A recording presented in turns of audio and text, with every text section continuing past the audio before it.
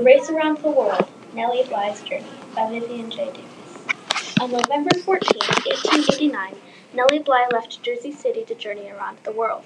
She had gotten an idea into her head that she could race with time to beat Phineas Fogg in his fictional race around the world.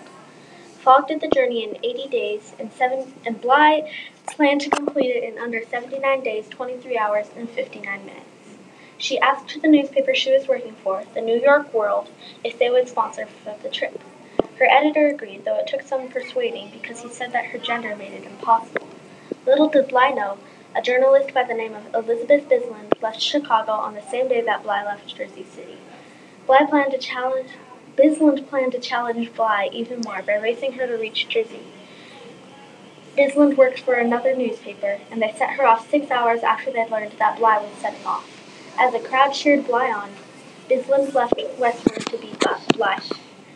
First, Bly traveled to London by ship. Even in the 1880s, London was a breathtaking place. Instead of the glimmering city of lights, London was made of stone and brick. It was still a bustling city, and Bly had to pay for a hotel. She ate breakfast, then departed London by train. From London, she went to Amiens, France.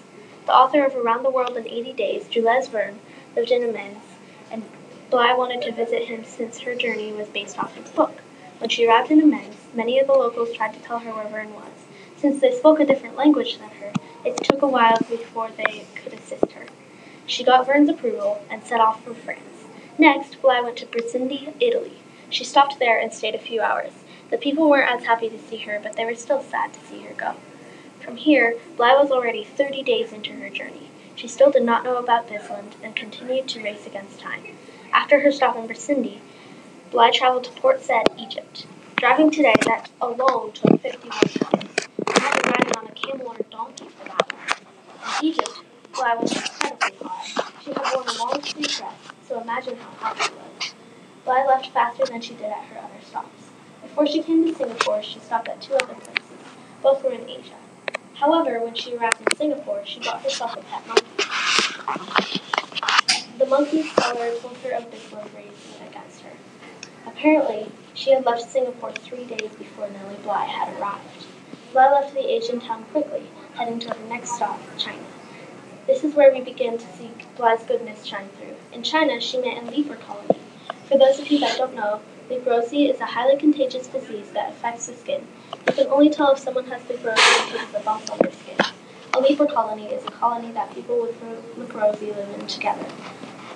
In China, Bly met a leper colony. The colony was made of almost normal people living an almost normal life.